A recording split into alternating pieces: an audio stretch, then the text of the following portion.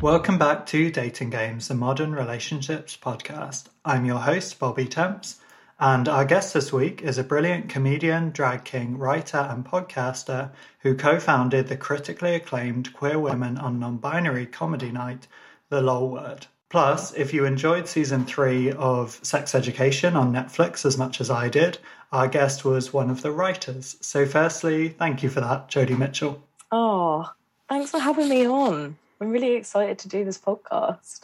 Yeah, I've been looking forward to it. One of the fun things about this job is I'm a big comedy nerd and it's an excuse to go listen to loads of comedy. So it's always fun when I'm doing an afternoon recording and then I'm like, today you are my only guest. The day has got to be about listening to you on other people's podcasts. And so I'm even more of a Jodie nerd than I was yesterday. I feel honoured. Thank you for being a nerd about me. And so we'll see. I don't have a segue for that. And so have you got I'm doing so badly today, whatever's going on with me. It's all good. I think my social skills have been, obviously they were eroded by the pandemic, but then I gigged a lot last week and I realised that most comedians, I think we've lost our social skills at a greater rate than the rest of the population. I'm not entirely sure why. I've spent a lot of time sitting in green rooms with people just being like, are you gigging? I'm like, we're really funny people. The whole point is that we're really fun. We're supposed to be really good at telling anecdotes, relating to people and really knowing what people want to listen to. But no, it's become very existential. So I have zero segue skill either at present. So we'll be good company for the next. Yeah. No, I think you're right. It's such a extroversion to be out on stage and be interacting with so many people and trying to read an entire crowd that then I think it's such an extreme opposite to then be locked in your house and you start performing to the pet. Oh, totally. I mentioned this very briefly to you earlier, but poor Walter the Bunny Rabbit that I live with. I mean, he's listened to a lot of very surreal existential crisis, lockdown material. And I feel bad for him because he's a bunny. His ears are massive. There's no escaping it. It must be very immersive for him. No, poor Walter. All right, well, this is your chance to tell another humorous story. So have you got your dating story lined up? I do. I mean, I have a plethora of weird dating stories that I could tell. And I was sort of sorting through them in my mind. I was like, what's a pleasant thing to listen to rather than something too actively traumatic? And also I'm queer and I also have definitely had a pattern of swinging from monogamous relationship to monogamous relationship and having very intense periods of destructive dating for about 3 months in between long-term relationships. So I was looking through them. A lot of my dates, I don't think I've been I'm going to go on a date. It was more I fell into a date scenario and it played out. So I think the time I embarrassed myself the most, probably. So I had a really big crush on this person and I knew that she was going to be at this really big party. It was my final year of uni, so I must have been 22. Yeah, she was going to be at this massive party and it was run at the art school and all of the coolest people were going to be there, all of the really, really, can't say this clearly enough, all the really cool people, okay? They were all going to be at this party. And I think the theme of the party was extremely wankily Hieronymus Bosch, the horrible, creepy caricature painter from, let's say, the past. I'm not sure when. He's going to take over this massive art school. It's going to be really cool. And I was like, well, I know she's going to be there, but I don't have a ticket. Ticket sold out ages ago. I'm not going to get in. And it was my friend's wedding earlier in the day. So we all drove out to the beach. And I was like, well, it's a wedding. I'd had a terrible breakup a couple of months before, and I was still feeling quite sad and destructive about it. And I got incredibly drunk. The wedding was in a yurt by the sea in Scotland. It was very beautiful and picturesque, and my drunkenness really disrupted the beauty of the wedding in quite an extreme way, I think, looking back on it. And it was really idyllic. There was a petting zoo right next to the yurt full of lovely young goats. It was all lovely, basically. And I think this is a good way of explaining how drunk I was. I was so drunk that I made out with the best man, who was also, I think, the nephew of my friend who was getting married. So he must have been like 19 or 20, and I was like 22.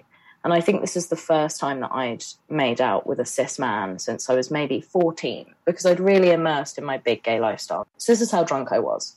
And eventually my friends were like, hey, I think it's time that we go home. And I was like, hey, I think it might be time that we go home. At least you could see it. Yeah, I was like, sure. I think maybe it is time to go home. We've had a lovely time in the yurt. I've been quite loud and disruptive. I think it is time to go home. So then we're driving back, and a friend of mine who, for context, looks exactly like George Michael, but with bigger hair, I would say, and a longer earring. So almost like a caricature of George Michael. He was like, hey, I'm going to try and get into that really cool party at the art school. And I was like, you know what? I'm drunk enough to think that that's a great idea, even though it has really tall walls and I'm not sure how we're going to get in. The person I'm really into is going to be there. I saw that she was going on the Facebook event. So, yeah, we should try and get in. So we rock up, still very drunk. And the person on the door is someone that I knew. So with like all the bravado of someone that's had quite a lot of buckfast, I was like, hey, Shaz, like, I just think you should let us in. Like, we're the life and soul of this party. I really like this Hieronymus Bosch guy. I haven't dressed up, but I think I'd really improve the dynamic of the space. And she was like, just go in. It's fine. I'll give you a wristband. And we were like, this is so cool. It's basically impossible to get into this party. It's been sold out for months. We're so cool. So we go in, and I find this person that I was really into. I was like, hey, oh, this is a really cool party. Yeah, guess what? Like, I actually just broke into it. Like, it's basically impossible to get into this party, but I just got in, like, because I knew someone on the door, and yeah, just blagged my way in. Yeah, so cool. Yeah. Just really cool dude. And she was like, yeah, I've just spent like the entire of the last year organising this party because I'm like the president of the art school. And that's really fucked up that you did that. And I really wish that you hadn't. And I was like, cool. Yeah. I see that. So you spent a whole year on it. And she was like, yeah, it's been, like a huge part of my life, because as president of the art school, this is the big event that brings us all together. It's how we help fund a lot of the art pieces that the students make. So you're actually undermining art itself. And I was like, well, yeah, that is bad. I am a big believer in art. Can I buy you a drink? And she was like, you may. And then we fell very deeply in love. So it worked out quite well, but it did start off with, I think I actually had to buy her quite a few drinks and apologise quite profusely. And then I pulled out my best moves, and it was fine. But definitely a rocky start. Very rocky. Wow, these must be some moves, because that is not how I thought that story was going to end. I thought that maybe she would have you removed. I'm not really sure how I got away with it. Maybe I was just so drunk that I just managed to phase through it without being too thoroughly embarrassed in that point in time. I was very embarrassed the next day. I remember apologising even more and then continuing to do so for quite a while. But yeah, I mean, my moves can't have been that good because I was, as I say, very drunk. But I'm also not that good a dancer. So I think maybe it was more just endearing commitment to moving past the moment of awkwardness. Yeah. She was like, she's stealing from the arts, but she's a trier, bless. Yeah, try really, really hard. And I've tried really hard to make up, I've really dedicated myself to the arts in the time since. Mm-hmm. So who can fault me? Well, exactly. You're giving a lot back, and I'm sure it 100% stems from that. Nothing to do with your skills or natural abilities. No, we're still paying off the debt of that ticket price. Yeah, exactly. It was expensive, though. I think it was like 25 quid. I wasn't going to pay that. No way. I mean, for students, that is quite a bit. Yeah, it's a lot for students. I hope it was good art.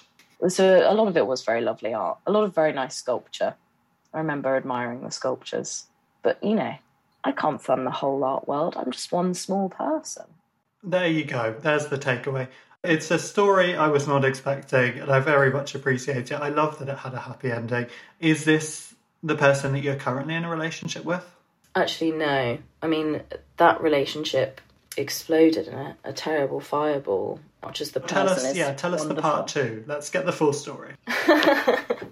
No, it just didn't work out. I mean, I'm very much like an advocate for, where possible, remaining friends with your exes, and I also can't fault many of my exes. They're all like wonderful people, and I'm definitely the fuck up, much as I'm also a very nice person. But yeah, I've been with my current partner for, it'll be 4 years soon, so like quite a long time now. And yeah, we met through doing drag kinging, which I think is quite almost like a ridiculous stereotype of how like queer women and non-binary people could possibly meet each other, but we were drag kinging. That's how we met. Drag romance. Yeah, workroom romance, cool. And so, shall we talk about gender then? So you do drag, and generally you have male pronouns when you're doing that. You present with the fake beard and all of that fun stuff, and you predominantly perform in queer feminine spaces, right? Yeah, mostly. I mean, I guess when I'm doing like my stand-up as me, I perform to whoever will have me perform for them, and like just do the circuit. And there are, as you know, many men on the circuit, but like a lot of my nights that I run, I guess, are geared towards like inclusive audiences, but I guess the people that we're platforming. So yeah, a lot of like queer spaces with a lot of like gender non-conforming people and queer people and trans people and women and non-binary people. It's all very wholesome and nice. And also when it comes to drag, like very raucous and celebratory. I just recommend going and seeing live drag to anyone. I think that's the main, like, not downfall, but the one downside of RuPaul's Drag Race getting so big, because I think it's done a lot for making drag more accessible. I think it's like a step in the right direction of showcasing drag to the world, much as it doesn't platform as many different types of drag as I think it should. I think the downside of it is that people can just watch drag from home and they sort of think that's all drag is. But actually live drag is like, mind-blowing. It's so good. It's so important to go and be in the raucous space with people screaming and celebrating each other. Mm-hmm. I just couldn't recommend it enough, really. I totally agree. I'm getting a bit of that experience, particularly with the latest season, in that I saw Vanity Milan perform before knowing that she was going to be on Drag Race. I think it would have already been filmed at that point, so it was probably no coincidence she was in a lineup with loads of existing Drag Race queens. And so getting to see her perform, loving that experience so much, and then being delighted that she was on the show, it's then really weird watching it through the production that is the show, and a lot of people having mixed reactions. And I'm like, but I've seen her perform. She's great at it. She's incredibly entertaining, like tick, you know. And says any bit of criticism, I'm like, no, but she's already a performer. And that's the thing, that it's ultimately a fascinating insight into the drag world, but it's still one perspective of it. And it's still a series of challenges that may or may not relate to what that queen does day to day. Totally. I wish there was more space for like free form live performance, a bit like they have on All Stars sometimes, where like the thing that they do in the first week will just be like whatever live performance they want to give, because so many of them are like amazing live entertainers, and you don't get to see that other than when they're having like the biggest crisis of their professional careers and having to lip sync for their life. I don't know if that's the best time to see what someone can showcase in terms of live performance, because like I went on tour with Charity Case, and she's an amazing live performer, and you didn't get to see that much on the show itself at all. So yeah. Oh, I could talk about RuPaul's Drag Race all day. I know. I do love the show. I know it has its things to improve on. I was devastated that Victoria Scone was injured and had to go so soon. I fully spent the whole season rooting for her to come back. Be like, she's incredible. She was clearly going to make top 4. Can we not just like slot her back in? She's surely healed now. Yeah, those other queens are so lucky that she went home early, because she would have just won. She's the best. I love Victoria Scone. And also like so eloquent. Everything that she said and the way that she called in Crystal over like the way Crystal was talking about bodies was like the perfect example of how to call people in rather than calling people out. Yeah, I'm just such a fan of her. She's such a badass. I love that. And to circle back to your own drag experience, something I think you've talked about before in terms of relationships and just how you live your life in general is taking a bit of time to feel comfortable with your gender presentation. And then drag, whilst a super heightened version of gender like exploration and play, then became a way to be like, oh, well, if I can be celebrated and accepted at this extreme version of gender, then maybe my more middle of the road sort of presentation is cool and I can find more ways to accept it. Yeah, I think drag just speeds up the process of gender processing so much.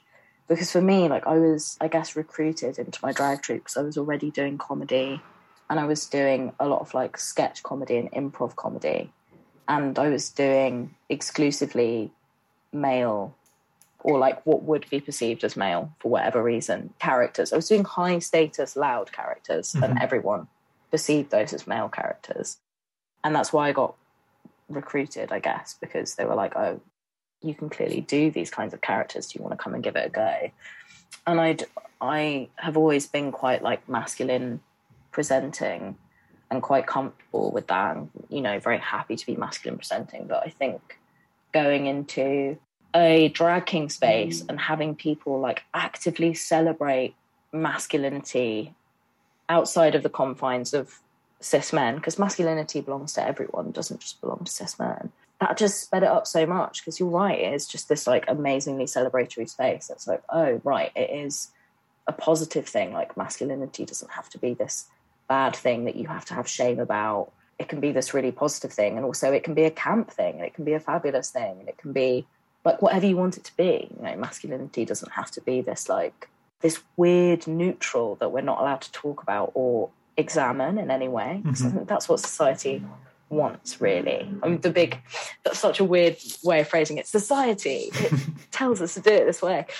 But I think part of the reason why I get asked so much, like, what a drag king is, people be like, do you just wear trousers? And it's like, it's so indicative of the fact that we are so scared of looking at masculinity and realising that all gender is just a performance. It's all just made up, We don't come out of the womb wanting to wear a certain thing or dress in blue or pink based on like our sex characteristics. And yeah, people are really fixated on it. They really don't want to look at what masculinity is or accept that it's also a performance and that it's not a neutral, men and the way that men behave. That's all an active decision-making process that is compounded by societal expectation. And it's important to just, drag up and poke fun at it, because drag is fun. It's a fun way of, when I explain it now, it's phenomenally dry and boring to talk about. But when you can look at it through the lens of someone who's like hot and dancing around and lip syncing and wearing a beard and has a stupid name, that's fun. Everyone can get on board with that. And it's sexy. I'm not it sounds like I'm just talking about me. I don't think that my act is particularly sexy. I think it's presumably quite funny, I'd hope. But other drag kings definitely very sexy. And that's why I'm glad it exists, It's important to celebrate masculinity in a utopian way. I love it. It's just the best. Everyone should go. Yeah, no, I totally agree. And I think so often this sort of pushing down of the breadth in which gender can exist and can be expressed is so often something that you can draw back to people's insecurities, because I think when there is such a normalization of, okay, you have to fit in the girl box or the boy box, then it does take a lot to break out of that and to feel comfortable presenting in a way that doesn't fit with these very narrow ideals that actually none of us can live up to, because they are so fake and restrictive. And that's been one of the really weird things I found through hosting my other podcast, which is about mental health, is that one of the things I've seemingly become a role model to a lot of male listeners. And that's the one thing I never expected, because whilst I don't conform that tightly, like I'm happily male and identify as such, but I just have never taken it too seriously, of I need to tick all the male boxes and only present in a narrow way. I kind of feel most comfortable moving in and out of androgyny. And I guess whilst I was comfortable with that, I never assumed that would be relatable. I was like, okay, this is my thing that I'm doing over here. And actually, it's been really strange to basically be in a position where one of the things I'm best known for now is talking about emotions. And somehow that is empowering to other men. And they relate to that. And I get messages all the time from people saying that I'm a role model to them. And it's still very strange to say out loud, because like, me? You're going to find a more stereotypical guy to go for? That's gorgeous, though. And that's so important that you're providing that to people. It's really cool. It's fun. Do you enjoy it now that you've been told you're a role model? Can you enjoy the fact that you're giving that to people, or does it feel too uncomfortable? It's still strange, to be honest. It's more about believing it. I do enjoy it. I think it's one of those things where I think we can have times in our lives where we may have felt like an outsider, and even if, like myself, I've felt relatively cemented and content to be an outsider and be like, okay, no, this is genuinely where I belong and I'm going to commit to it, as opposed to wanting to be on the inside. There can be power in that, but it's also really exciting to be like, oh, I still do have a lot to offer in a broader sense. And that's been the thing that's been more surprising, to be like, me, I have something to add to the gender conversation. But I think it's sort of one of these things where as long as you have anything to contribute, as long as you have any perspective on gender, then it's a part of the conversation that needs to be had, because we need to do better at, like you say, finding ways to uplift all genders and not get sucked into a like boys versus girls world, which sometimes gets very culture warry. And I don't think that's the answer. You know, let's hold everyone to account, but let's also find ways for them to still feel free. Do you know what I mean? There has to be a middle. Yeah, I think it's really weird when you begin to exist in spaces that are so much about like uplifting marginalized people, or like acknowledging what aspects of like binary gender culture are really bad for people. Because like, as I'm sure you talk about a lot, like obviously the conversation around men's mental health is so far behind. Like, it should be so much more normalized and accessible for men to talk about mental health. But it's interesting when you start existing in spaces that are about uplifting marginalized people, the like backlash that you start to get about like opening up certain conversations, and people will be like, oh, but this applies to men as well, or this applies to these people as well. It's like, yeah, that's what intersectionality is. Like, it's just listening to each other, and it's just acknowledging that you have certain privileges and acknowledging that other people don't, and just being able to exist and let things improve for everyone. I don't know why that's so difficult for people to understand, because it's just being nice at the end of the day, isn't it? It's just not being a prick. That's what we were taught as kids, surely. Easy. Yeah. Well, almost. I feel like we tried to learn it. Maybe a small overhaul of the school system would probably be really useful. Like, remove some of the colonialism and stuff from the history syllabus, I guess. Mm-hmm. But yeah. And so exploring gender and that being something that you've come to a place of identifying as non-binary in, what's that been like in relationships? Has that changed as your identity has evolved, and has that thrown up any issues? It's been, I've actually just been so lucky, because like I came out as non-binary maybe like a year and a half into my current relationship. And my partner played a really big role in creating space for me to be able to do that. And she just gets it. She's just amazing. Really, really on it. Listened to me a lot. Did a lot of her own research so that I didn't have to explain things. Because she knew, I think, quite early on.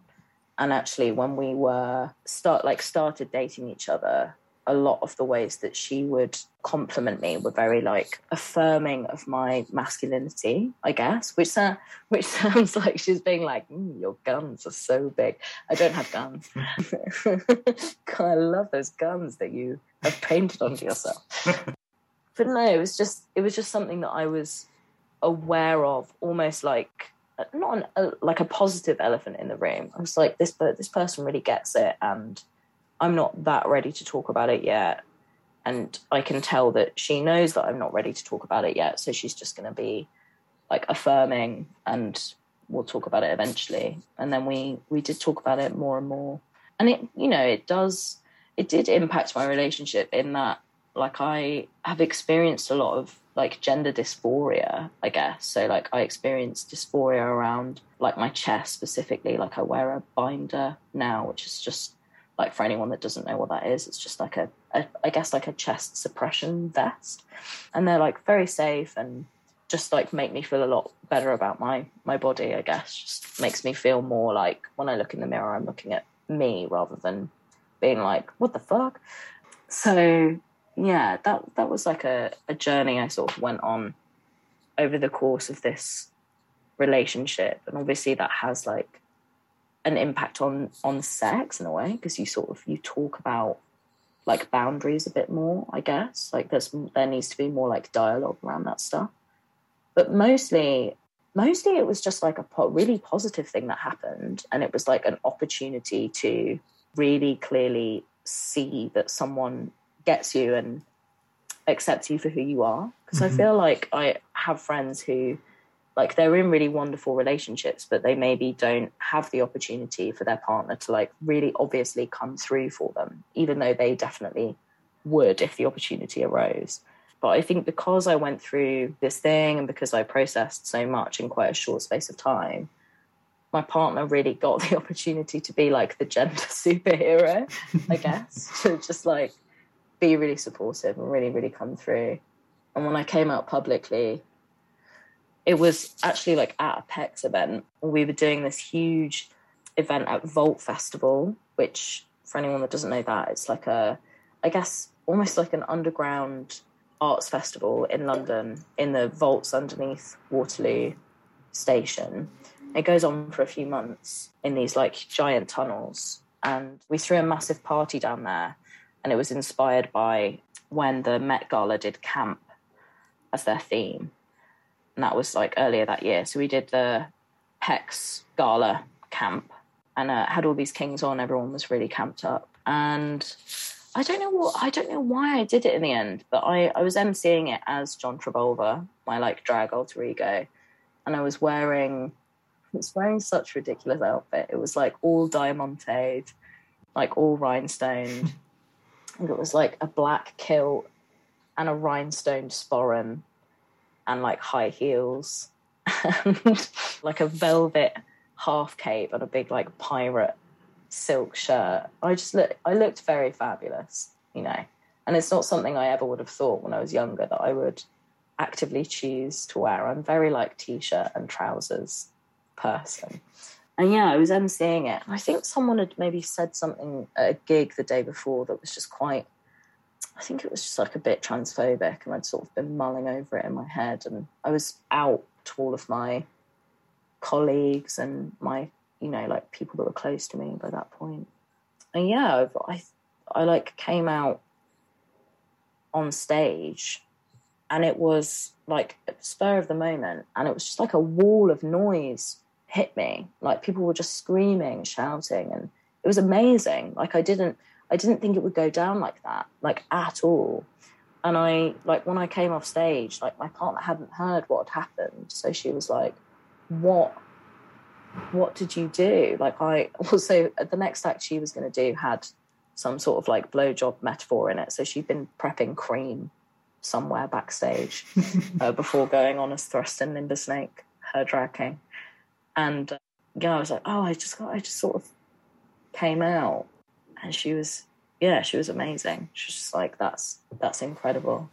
She put the cream down, had a creamless moment, and she went and performed. Yeah.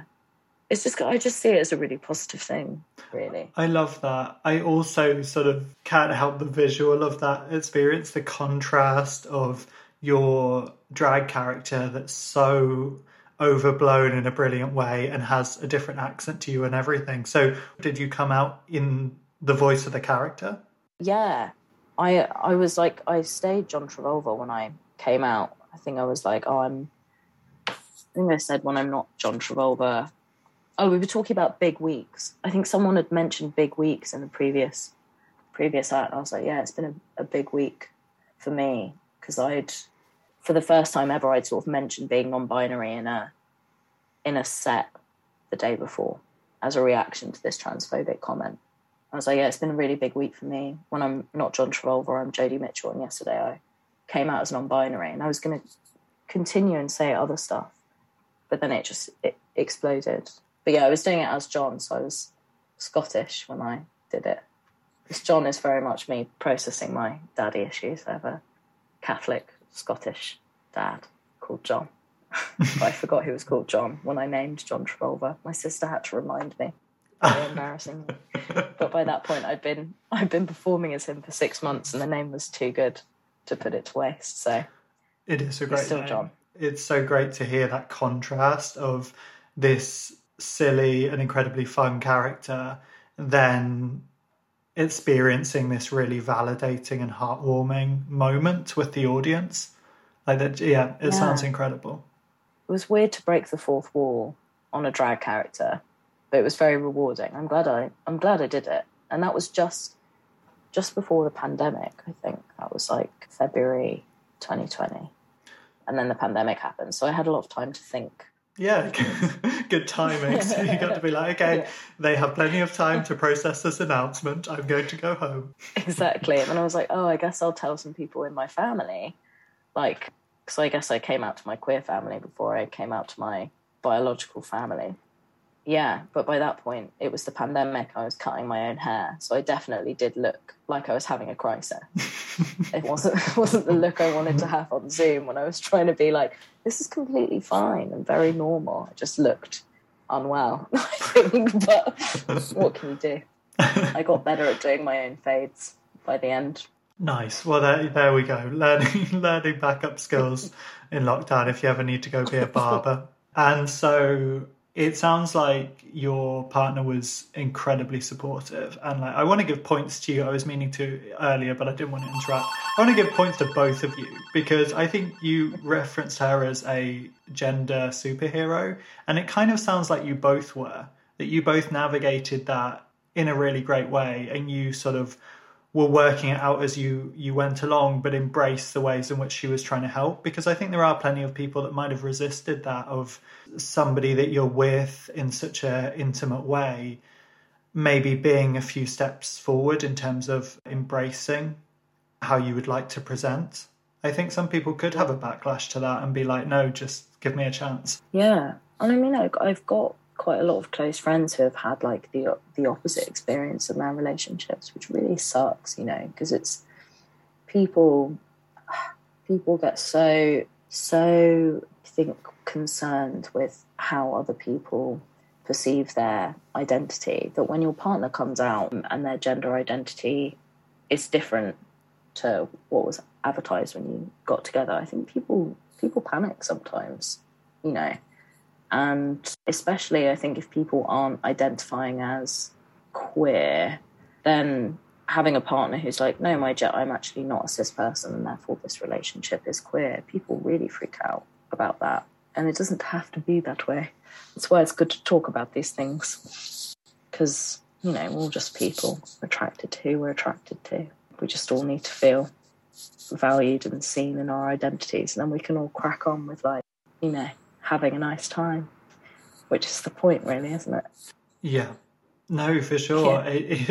It would be so lovely if we could all just think about it in that simple way, because I'm like that. I'm someone that dates people of all genders, and so I'm often confronted with, I guess my version of that is people having a lot of questions of like, oh, but like you must prefer like one over the other. And it's like, oh, there's a whole conversation there about there not only being two genders. You know, where do I even begin with that question? It's like, no, you're missing the point here. You're trying to find a way to really missing the point. Oversimplify something that it is ultimately quite straightforward, that I could be attracted to somebody of any gender. That is as simple as it needs to be, because that is the truth. And yeah, so it's so lovely to hear that you've had those positive experiences. And I really like your way of stripping a lot of these conversations back and just being like, no, it can be that simple. And I think there's so much power in that, because what you're describing there with people reacting badly when they feel like you're not the gender that I signed up to dating, it is this kind of reaction that you might describe as them feeling tricked somehow. And in fact, the bigger societal trick is surely that how somebody can be like easily viewed and categorized is the real trick, that you think that's the whole story, that you see someone walking down the street and you're like, woman, and make that assumption. And actually, if that doesn't turn out to be the full story, have they tricked you, or is gender just more complicated than it would feel convenient, you know, for us to be able to categorize in that way? And it's great to see how these conversations are evolving, but I'm also really excited to see what's next, because I think there is a whole level of complication that people aren't even ready for yet, like talking about sexuality. I've heard you describe yourself as gay in the past, and yet, without wanting to speak for you, that may not feel like it tells the full story sometimes, because your experience isn't just, I am the same gender as my partner. Your experience is broader than that. And there are elements of which you may feel gay, and there's elements of which you might identify as queer and use a broader term. Yeah, totally. Oh, love how you phrased that also. Yeah, it's so true. I just love the word gay as well. I'm slightly obsessed with the word gay. I like the way it sounds in the mouth. But I think queerness is definitely something I identify with the most, because it feels very free and it feels very flexible, and it feels, I guess it feels free of expectation. And so there's like room for flexibility on presentation without people starting to quiz you as much, I think. If you're like, well, I'm queer, people are like, okay. Yeah, no, I agree. I guess I have a similar version of that where I don't go by any label. I just kind of describe like I did earlier, and generally people can get on board with that. They're like, okay. It's more about them thinking there's some sort of additional complication that I'm leaving out. But if they can get on board that, no, this is it, this is the story, then I find the same, that it's freeing then, because it's like, okay, I don't come with a lot of the labels and expectations that somebody might have. And therefore it's like, okay, maybe it might take you a little bit longer for some people to get my deal. But if they can, they're not going to then assume I'm like every other person that has the same label, because I don't go by one. And so, yeah, I guess queer can have that similarity. It's fun. I do enjoy this stuff. It's like sort of, what is it, like gender nerddom, that we get to go into all these layers and be like, okay, this is like really fascinating. Let's find like new and ever more complicated situations to like sort of language our way out of. And I think to some people that's scary, but I think we are living in a time when we have to just get on board with that. Like particularly Generation Z coming up now, you know, they're identifying in such a diverse way. It's like Crystal May's gender edition. Yes, not a Gen Z reference. I love it. And so with that, we will ironically move on to our rules of the game, where we choose something to live by when it comes to relationships that we'd recommend in a world that we've just described as far more fluid than anyone can really quantify. So is there something that you try and live by in relationships or dating? Yes, there is. I think it's not something I've always lived by. And I'm going to have to try not to just sound too generalised when I talk about this. But think my main rule, I guess, more widely is listening, because I'm a very impulsive person. And for someone who believes that the world is very fluid, I like form impressions of people very, very quickly. And actually, I think one of the things I've learned the most from the relationship I'm in at the moment is that I have the capacity to do that. And I think I used to assume that because I believe so much in fluidity, that I was very good at viewing the world as fluid. And actually, I think I'm quite bad at it. I have to hold myself quite accountable. So like my partner identifies as a cis woman. She's very femme. She sort of looks like someone crossed George Michael and Marilyn Monroe, I guess, but more on the Marilyn Monroe end of the spectrum. And obviously we do drag a lot together. And so like I've experienced her own like fluid relationship with gender. And I don't just mean fluidity in terms of gender either.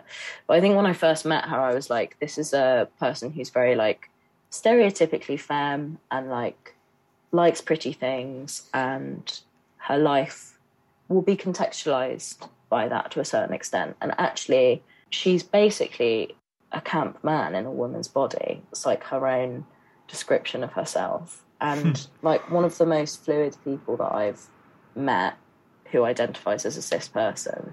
And all of the things that I'd assumed about her were like completely wrong. And so I think my main rule that I try and stick to now is to just not assume.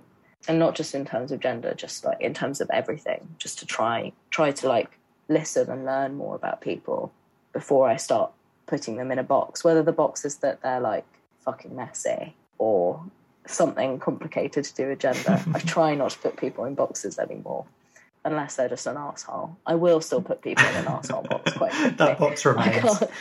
Yeah, that box remains. It's quite solid and it's quite full, and I might need a second box. But yeah, I think that's the one. But do you have to generate new rules for yourself to follow every time you do this podcast? Yes, which is why I don't take them too seriously, because I would be so tied up in rules by now.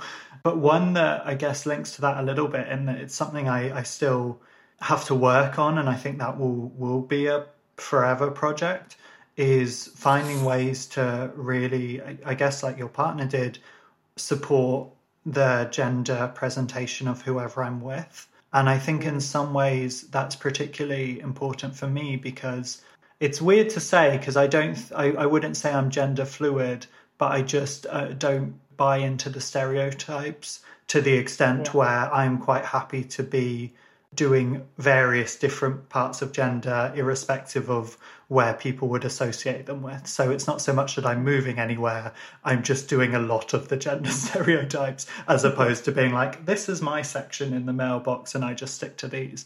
And so sometimes I've found in relationships that can be a little bit tricky for somebody to get used to, because they feel like, oh, what's the bit that I own? And so I tend to find that I'm most attracted to, possibly not by coincidence, people that really commit to their gender identity and feel like loud about it, because I'm like, okay, I can relate to that. That's cool. That's fun. And we can have that in common. And so, yeah, it's been something I'm still working on, of finding ways to encourage and be like, no, absolutely, like I will be the one that is perhaps the one that likes being in charge of the bills and the finances on the male stereotype side, but I'm also generally the one that does most of the cleaning on the like female stereotype side. And that is no way a threat to you, and absolutely do either, or tell me that you'd rather manage the bills, and I'll be like, sure, as long as you don't put us on a super expensive tariff for something. But you know, with limitations, yeah, I think it's something we can all work on, to be like, okay, how can we encourage this person? And I think your partner's way of utilizing gender in compliments is a really fun way of doing that. Yeah, she's very good at it. I think it's good to find like inspiration from, I don't know, what you were just talking about right now. Like, I think that one of the best examples I've seen of like non-gender stereotype ways of behaving in relationships is actually from like a very like stereotypical heterosexual older couple in my life, my like aunt and uncle. They've been married for ages. They're very like, you know, my uncle is like very masculine, used to be in the army. He does all of the cooking and cleaning because the army taught him how to do it. Does all of the sewing. He's a very good chef. He knows how to darn. He knows how to iron really well. So he just does all of that. And my aunt provides the action movies. And it's just glorious. I don't know, the world can be a good place and a nice place if you go looking for it, in amongst all of the crap stuff. Yeah. I'm trying to find more joy. It's one of the things that I've tried to do from my pit of despair in the pandemic. I've gone seeking the joy. And it's been fruitful for the most part, which is good. Good to hear. I wasn't expecting this to be as uplifting as it has been. Thank you. Thank you. Good. Yeah. No, it's been a really lovely conversation, and I agree. It's so heartwarming to see when people are together in that way that feels very lived in and mutually supportive, and gives me such hope for relationships. As a single person. I'm like, okay, maybe there's some cool relationships out there that I could be in. So yeah. Thank you for that anecdote, and thank you for being a guest. If people want to follow more of your work, I mean, you've said several times about going to a drag show, so I think the listeners need to go see you sometime. Where would they find you, or where would they find John? Well, you can find John by following me. I'm at Jodie Mitch, etc. on Instagram, and I'm at Jodie Mitchell _ on Twitter. And you can follow Pex, which is my drag king troupe, at Pex Drag Kings across all social media. And you can follow the LOL Word, which is my queer, all women and non-binary comedy night, at LOL Word Comedy, all over the place. So you can come to all of those things. And it will be probably less wholesome than this chat has been, and like quite a bit more loud and possibly less nuanced, but that depends on the night. Fun. All right. Well, thank you so much. It's been a joy talking to you. Oh, it's been nice talking to you too. Thanks for listening. You can support the show, get ad-free episodes and bonus content by joining our new subscription on Apple Podcasts. This replaces our Patreon and it's slightly cheaper. Our show is edited and produced by Pete Murta, with music by the brilliant Tessa Violet. Speak to you next Friday. Until then, good luck out there. As humans, we're naturally driven by the search for better. But when it comes to hiring, the best way to search for a candidate isn't to search at all. Don't search, match with Indeed. When I was looking to hire someone, it was so slow and overwhelming. I wish I had used Indeed. If you need to hire, you need Indeed. Indeed is your matching and hiring platform with over 350 million global monthly visitors, according to Indeed data, and a matching engine that helps you find quality candidates fast. Ditch the busy work. Use Indeed for scheduling, screening, and messaging so you can connect with candidates faster. And Indeed doesn't just help you hire faster. 93% of employers agree Indeed delivers the highest quality matches compared to other job sites, according to a recent Indeed survey. And listeners of this show will get a $75 sponsored job credit to get your jobs more visibility at Indeed.com/podcast. That's Indeed.com/podcast. Terms and conditions apply. With LinkedIn Jobs, we tap into a network of more than 1 billion professionals to help you find quality professionals quickly and easily for any role you need. Marketing wizards? Found them. Software engineers? Found. That project manager I could never seem to hire? And found. LinkedIn Jobs quickly matches your roles with candidates with the right skills and experience. In fact, 86% of small businesses get a qualified candidate within 24 hours. Post your first job for free and get started at linkedin.com/spoken. That's linkedin.com/spoken. Terms and conditions apply.